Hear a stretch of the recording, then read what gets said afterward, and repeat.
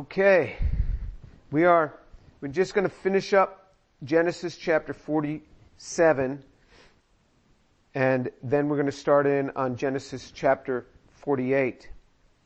And then in chapter 47, overlapping a bit where we did last week, reading from verse 29. And when the time for Israel to die drew near, he called his son Joseph, and he said to him, "Please, if I have found favor in your sight, place now your hand under my thigh, and deal with me in kindness and faithfulness. Please do not bury me in Egypt. But when I lie down with my fathers, you shall carry me out of Egypt and bury me in their burial place." And he said, "I will do as you have said." And he said, "Swear to me." So he swore to him. Then Israel bowed in worship at the head of his bed. Some translations say that he leaned on the top of his staff when he was worshiping. You know, our Old Testament is translated from the Masoretic text, from particular text. The Septuagint, which was the Greek translation of the Old Testament, had used some other documents, and this predates the life on earth of Jesus. And the Septuagint says staff. Where he was leaning on the top of his staff. And then in Hebrews 11:21, it says the same thing, that Jacob was leaning on the top of his staff at this time when he was worshiping. And so obviously the writer of the book of Hebrews was using the Septuagint or the same translations that the Septuagint had come from. But the key here for us is that all of this was about God. The whole thing was about God. In verse 31, it says he bowed in worship at the head of his bed. Everything is about God. He bowed at the head of his bed. Now let's start reading in chapter 48. And what I want you to see here is he's not dealing with details of legal documents and everything. It is all about God. This is the central point in our lives. You know, I'm deeply concerned about things happening in the United States, in the elections and things like that, but I don't let it overrun me. I mean, some people say, aren't you concerned? Sure, I'm concerned, but you know, I'm concerned about seeing people get saved. I'm concerned about things that to me are much more important, and that's the life of God. Sure, I have concerns about issues in life and political things, but I don't let it overrun me. If I just want to be focused in on the major things in life. And for me, that's bringing glory to my Lord Jesus. I'm one little man. I can't change all these things that are happening in Washington, D.C. and around the world and all of this. But I can be in prayer, and I can be seeking my Lord. And you see that everything comes down to this in Jacob's life. This is the culmination of it. Let's read in chapter 48, verse 1. Now it came about after these things that Joseph was told, "Behold, your father is sick." So he took his two sons Manasseh and Ephraim with him. When it was told to Jacob, "Behold, your son Joseph has come to you," Israel collected his strength and sat up in the bed. Then Jacob said to Joseph, "God Almighty appeared to me at Luz in the land of Canaan, and blessed me. And he said to me, Behold, I will make you fruitful and numerous, and I will make you a company of peoples, and I will give this land for your descendants after you, for an everlasting possession." So, in verse 29 of chapter 47, it says that Israel, or Jacob, knew that his time was approaching, and he called Joseph to make sure he could take care of this detail that he wanted to be buried in a particular place. Now, he's really becoming ill, and word is given to Joseph saying, "Your father is ill." So these are two different occasions, not separated by a very long time, maybe a matter of weeks or months, but not by a very long time, maybe even days, we don't know. But it was a short amount of time. And word now was sent to Joseph saying, "Your father is sick." So this means the sickness unto death. This is the time that's approaching. And he took his 2 sons with him. Remember, he had 2 sons in the land that were born in the land of Egypt. Manasseh was the first and Ephraim the second. And he took them with him. And he takes them probably because he wants his father to pray for them, as his father is going to do, but also for this connection to the people who go before you, this connection to people who have gone before you. And in my life, there are men who have discipled me, who went before me, and of the men who have really invested into my life, there was a man named Brother Bhakt Singh of India, another man named T.E. Koshi, an Indian pastor, and there was a man named Buck Hatch, who was a professor at Columbia Bible College and Seminary, and there was another man named Delmar Brosma, who was a pastor of mine. Those 4 men invested heavily into my life. 3 of them have gone on to be with the Lord.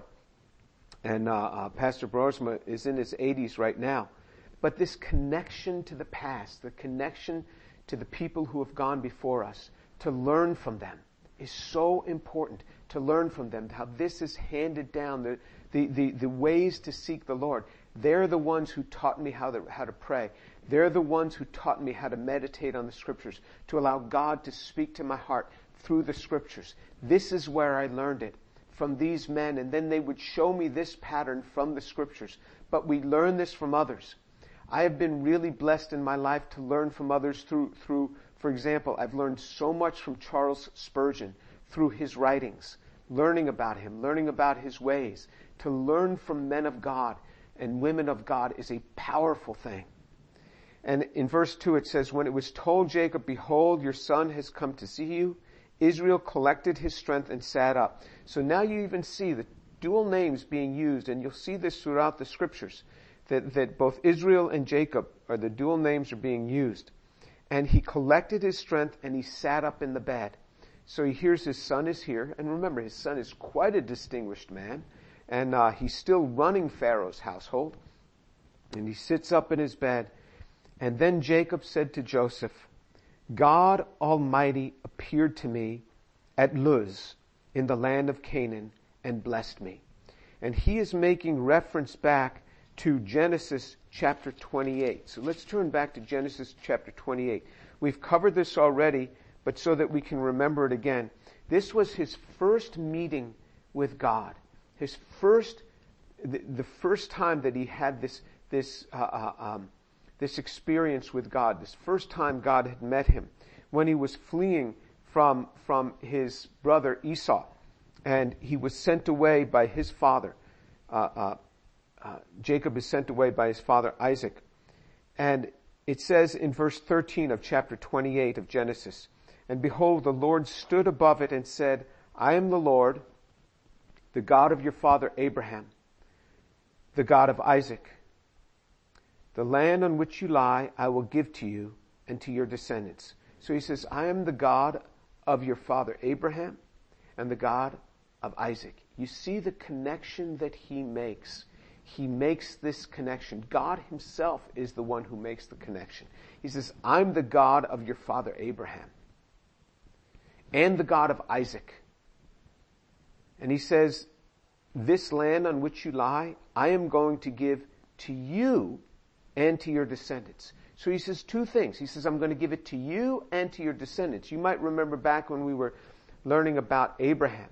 First, the land was promised to Abraham's descendants. And then a later promise promised it to Abraham as well as his descendants. He says to Jacob right up front, early on, I'm going to give this land to you and to your descendants. You see the promise there. When God has made a promise, I am telling you, heaven and earth cannot stop that from happening. Heaven and earth will split asunder, tear apart to make that happen. It has to happen. If God has made a promise, it cannot stop from happening. God is going to follow through.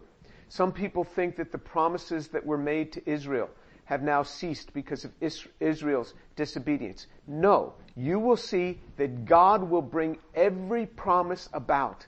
God is greater than us. If our own failures stopped God's promises from occurring, I'll tell you, we wouldn't get anything in our lives.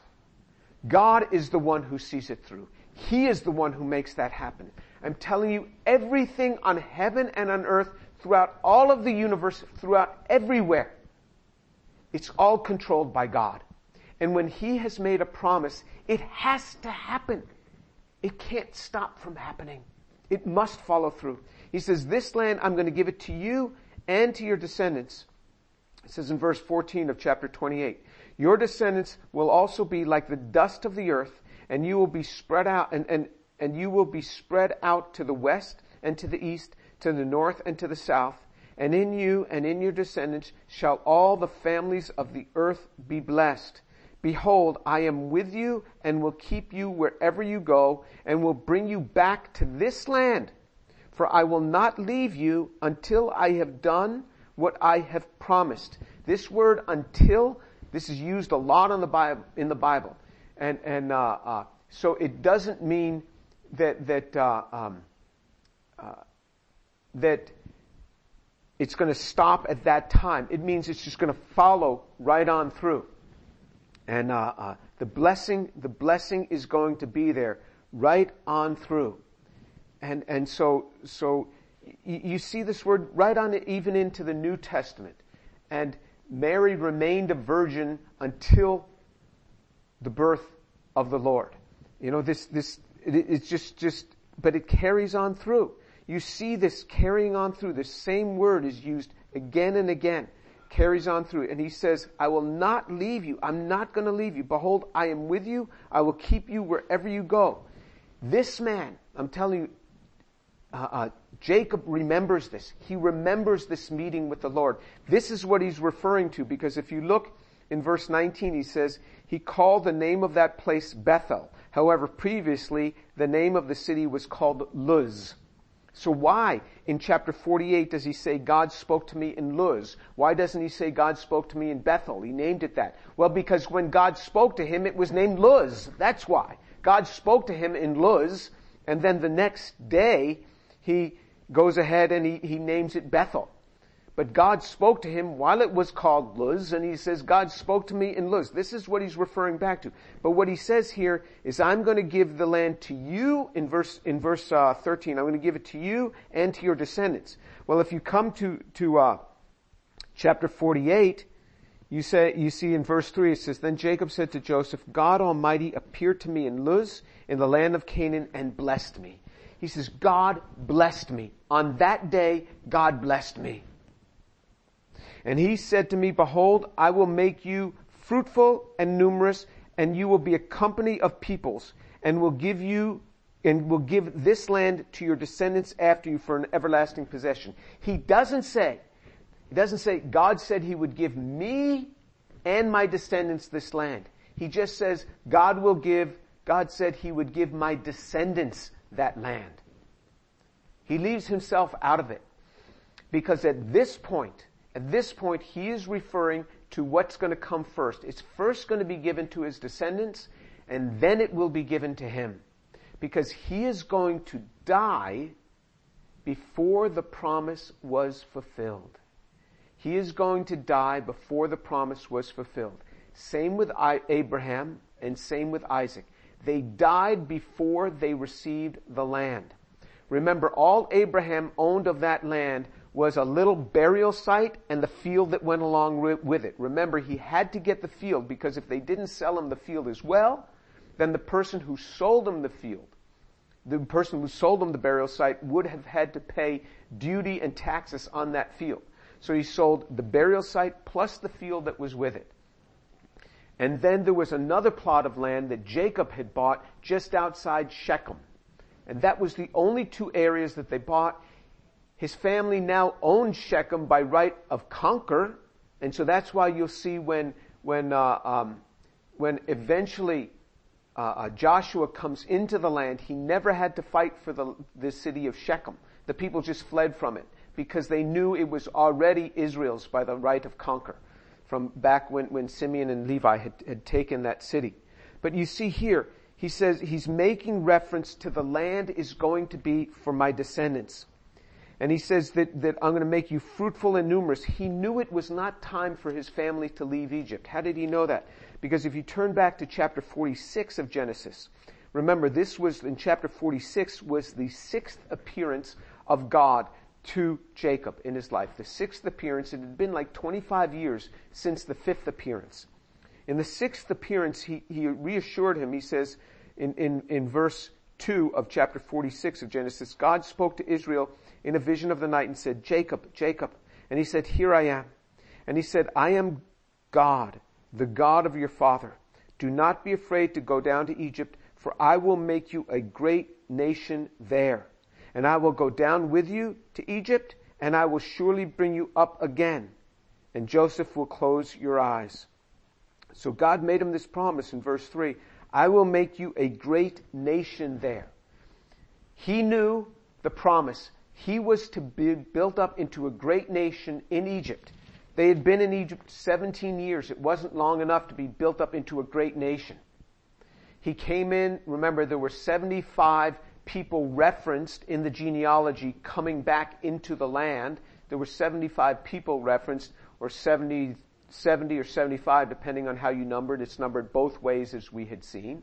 But this didn't include the women. This didn't include many of the other women's husbands that were there. So it may have been double that, it may have been triple that, it may have been 300 people. But it certainly was not a nation.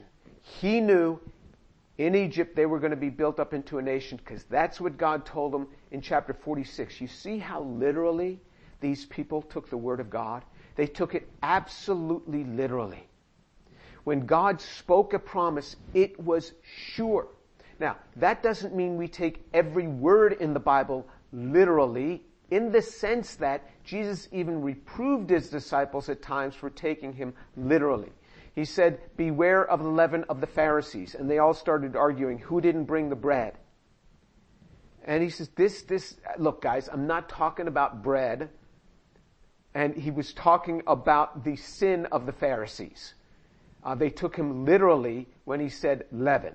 So it's not that we take every word literally, but we take the context. But when there's a promise given by God, this we take literally, in the sense that he says here that I'm going to give it to you and to your descendants. He knew it wasn't the time for him. There are some promises that are received afterward. Some promises that are received afterward. This is what the scriptures bear witness to us all the time. All the time. And this comes by faith. This comes by faith. Let me give you a couple examples of this. So in John chapter 14. John chapter 14. If you look in John chapter 14, verse 1 through 3. Do not let your heart be troubled. Believe in God. Believe also in me. In my Father's house are many dwelling places. If it were not so, I would have told you. For I go to prepare a place for you. If I go to prepare a place for you, I will come again and receive you to myself, that where I am, there you may be also. So what he does is he gives us a promise. He says, I'm going to go away, but I'm going to come back again, and I will be there for you. And I'm going to take you. This is what happens after we die physically. Jesus comes and he takes us to be with him. This is a promise that we get by faith. This is a promise that we get by faith. There was another one in John chapter 14, verse 18. I will not leave you as orphans. I will come to you. I will come to you. Jesus makes promises. There are promises that we get like this. I want you to turn to the book of Romans. Turn to the book of Romans. We're going to read in Romans chapter 3. Romans chapter 3. And it says in verse 3, Romans chapter 3, verse 3, for what does the scripture say? Abraham believed God and it was credited to him as righteousness. He believed God, it was credited to him as righteousness. In verse 13 of Romans chapter 3, for the promise to Abraham or to his descendants that he would be heir of the world was not through the law, but through the righteousness of faith. It came through faith. There is righteousness. The righteousness is proclaimed through faith, never through a work. Not through the Old Testament. The Old Testament law did not bring righteousness. It came about by faith. And we were justified by faith. Always the justification was by faith. The focus of the faith varies depending on what dispensation we're in. For Abraham, he had to have faith. That's what brought righteousness to him. For us, the faith the focus of our faith is different than the focus of Abraham's faith. Verse 16 of Romans chapter 3. I'm sorry, I'm reading in Romans chapter 4. That was my mistake. I've been reading in Romans chapter 4. Romans chapter 4 verse 16. For this reason, it is by faith in order that it may be in accordance with grace, so that the promise will be guaranteed to all the descendants, not only to those who are of the law, but also to those who are of the faith of Abraham, who is the father of us all.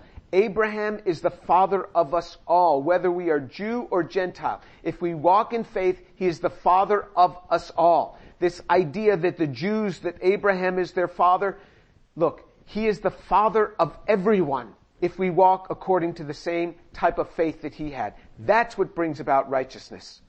And he says in verse 17, as it is written, a father of many nations I have made you. Whenever it speaks of nations to Abraham, it was speaking of the entire world. In the presence of him who he believed, even God who gives life to the dead and calls into being that which does not exist. Look at this. God gives life to the dead and he calls into being that which does not exist. He gives life to the dead and he calls into being that which does not exist. This is exactly what Jacob knew. Jacob knew this. Abraham knew it. Isaac knew it. That if they were going to die and not possess that land, that God was going to resurrect them on some day and give that land to them. He's given it to their descendants, and one day he will give it to them because his promise cannot stop from happening. Do you see how the resurrection has to take place now? He has to give them that land because he promised it. It's going to happen. He's going to resurrect them and he's going to give that land to Abraham and to Isaac and to Jacob and present it to them. He's presented it to their descendants. He will present it to them as well. He will resurrect them. That's how they knew, because the promise had been given. That's how I know I'm going to be with Jesus, because he said it. Because he said it. And God, it says in verse 17, who gives life to the dead and calls into being that which does not exist. He gives life to the dead and he calls into being that which does not exist. He takes something that does not exist and he calls it into being. I mean, scientists are just coming around to this in the Big Bang, that from nothing all of this happened. Well, duh, it says it right here.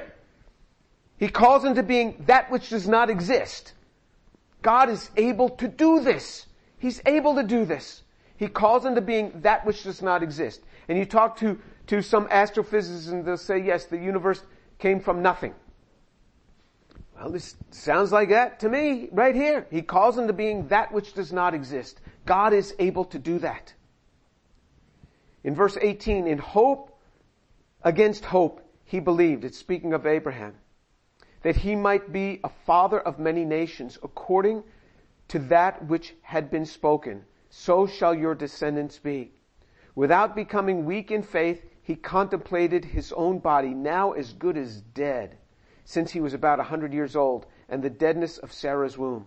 Yet, with respect to the promise of God, he did not waver in unbelief, but grew strong in faith, giving glory to God, and being fully assured that what God had promised, he was able to also to perform. Therefore, it was credited to him as righteousness. It is credited to us as righteousness as we have faith, as we believe and trust the words of the scriptures, as we believe and trust the words of Jesus. It is credited to us as righteousness. our works are as filthy rags. He is calling us to righteousness through faith. And then when we do these works through faith, it is totally different. Totally different. Abraham was justified by his faith. Abraham was the father of many nations. He had several offspring by other women. But God then told him, it's going to come through Sarah. It's going to come through Sarah. He is the father of several nations, Abraham is. And you see, it talks about the princes that came from Abraham. So he had his wife Keturah. After Sarah had died, he had Hagar. And so there was another nation that came through that. Through Ishmael. And so you see that other nation. But there was a promise that it was going to come through Sarah. Now in verse 23 of Romans chapter 4, this is where he brings it right back to us. Now, not for his sake only was it written that it was credited to him, but for our sake also, to whom it will be credited, as those who believe in him who raised Jesus our Lord from the dead, he who was delivered over because of our transgression and was raised because of our justification. You see, he calls the whole thing back. Abraham is not just the father of the Jewish people. He's the father for all those that walk in the faith of Abraham. And here he says, this is now the focus of Abraham's faith, is that he was going to give him a son. He was going to give him a son. There was a covenant through that. He gave him the covenant of circumcision. He gave him the covenant that he said, I'm going to give to you a son. He gave him that promise. He gave him the promise of the land. For us, our focus is different. Our focus is not in the land. Our focus is different. The focus of our faith is right here. You want to know where our faith zeroes in? It's right here. Different dispensations, the focus of the faith is different. But it's all justified by faith. It says in verse 23, now not for his sake only was it written, that it was credited for him, but for our sake also, to whom it will be credited, as those who believe in him who raised Jesus our Lord from the dead. Our faith is based on the resurrection of Jesus Christ. The resurrection of Jesus Christ. Jesus has most assuredly raised from the dead. There's more eyewitness historical accounts of the resurrection than any other event of that era. There were 500 people at one time that saw Jesus risen from the dead. There was a man that stuck his hand into the holes in his fingers and his hand into the hole in his side. It could not have been an imposter. People don't walk around with big gaping holes in their side. Jesus was risen from the dead. It is on this that our faith must rest. This is why every time I share the Word of God, I bring them right back to Romans chapter 10, verse 9. To the confession that Jesus is Lord. To the belief in the heart that He's risen from the dead. That is where it reaches for us. That is where our faith is based. This is something that has happened, an event that has occurred, and the focus of our faith is on Jesus Christ and His resurrection. Glory be to God. Jesus' resurrection. We are to believe in Him who raised Jesus our Lord from the dead. We don't just believe in God. We are to believe in God who raised Jesus Christ from the dead. That's the God that we believe in. The God who raised Jesus Christ from the dead. He who was delivered over because of our transgressions. Transgressions is different than sin. Transgressions is because of an act of the will against something that has been decreed. Because of our transgressions. And raised because of our justification.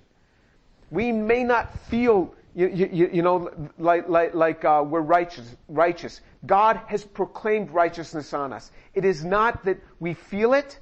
It is not that we exercise it all the time. It is a legal thing that has been proclaimed upon us. If I commit a crime, and now if the president were to pardon me, I am legally pardoned. I am done with that forever. It is something legally that has come upon me. I still may feel guilt for the things that I had done, but as far as in a legal sense, I am justified. because of God. It is a legal thing that has come upon me. And that's why even though God has proclaimed us as righteous, sometimes we find ourselves not doing very righteous things. But He has already proclaimed it. He's already given the pardon. Because it's all embedded in Jesus Christ. It's all there. We believe in Him who has raised Jesus Christ from the dead. This is better. Oh, this is so much better than a plot of land. This is so much better. We believe in Him who has raised Jesus Christ from the dead. I'm telling you, this is the power of our faith. It's all based in the resurrection. It's all based in the resurrection of Jesus Christ. This power which comes through Jesus Christ in His resurrection. That's why Paul said, I don't want to know anything among you. You can tell me anything. You can tell me about all the PhDs that you have, all the degrees you have, all the learning you have from all your religious schools. It means nothing to me. I want to preach Jesus Christ and Him crucified. I want to preach Jesus Christ and Him crucified. Paul said, I declare to you of first importance what I also received. When he says first importance, the most important thing. This is the most important thing, Paul said. You want to know anything else? The most important thing is this. This is what I declare to you. That Christ died for our sins according to the Scriptures. That He was buried and that He was raised from the dead according to the Scriptures. That is the most important thing in our faith in 1 Corinthians chapter 15. The most important thing is that He died for our sins, that He was buried, and He rose from the dead. That's what I want to preach. That's where I want to bring people to. I don't answer all their questions and all the other things. People come to me with all sorts of questions. And I say, I want to tell you about how Jesus came into my life. I get done sharing the gospel with them and sharing about the resurrection, and they receive this. Amazingly, they receive this because it's the truth of God which has already been written on their hearts. So I'm only calling them to confess to what's already there. And then the questions go away. I say, you have any questions? No, I'm good. The questions go away. When you have Jesus Christ, it's not that all the questions are answered. It's that the importance of these questions just diminishes. It just diminishes. I mean, we all have questions.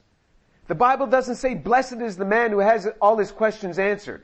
It doesn't say that. I mean, we have lots of questions. But they all diminish when you have the resurrection. When you have the resurrection, that is better than anything else. That is better than having a son. That is better than having a descendant. That is better than the land. When you have the resurrection of Jesus Christ, that is the very best. And it is on that our faith is based. It is on that our hope is based. The resurrection of Jesus Christ, because Jesus rose from the dead, and He says, I'm coming back to get you. It's got to happen. It's just got to happen. There's nothing that can stop this. Any government, any politician, any demon can try to stop this. It's just not going to happen. Jesus is going to come and take you and receive you to Himself. Let's pray. Lord Jesus, I thank You so much for Your word. I thank You, Lord, how these men of old believed absolutely implicitly in Your word, in the proclamations of Your promise. And even when they didn't get it in this life, they knew that the promise would be fulfilled in the next. Lord, I thank You because there is not a promise of Yours that will ever drop to the ground. There is not a promise of Yours that will ever go unfulfilled. Thank You, Lord, for the promise and the hope that we have in Jesus Christ. Thank You, Lord, for the demonstration of the resurrection, for the power of the resurrection. Lord, I want to preach nothing else but His resurrection. Jesus Christ and Him crucified and the power of His resurrection. Lord, thank You so much for the resurrection power. What a glorious hope we have.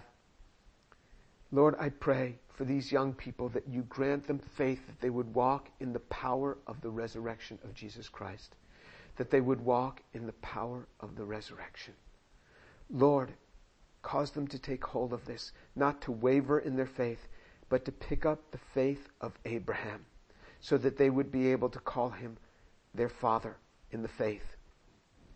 That they would have that kind of faith, absolutely unwavering, even though the things of the world would say it can't happen.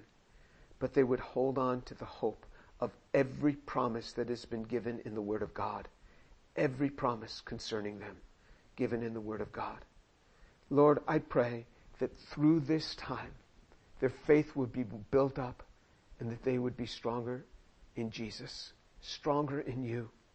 Lord, I pray that this time would not be a waste, but that Jesus would work all the more in their lives as a result of this, to draw them into a deeper relationship with God, a deeper faith in Jesus and in His resurrection. Amen.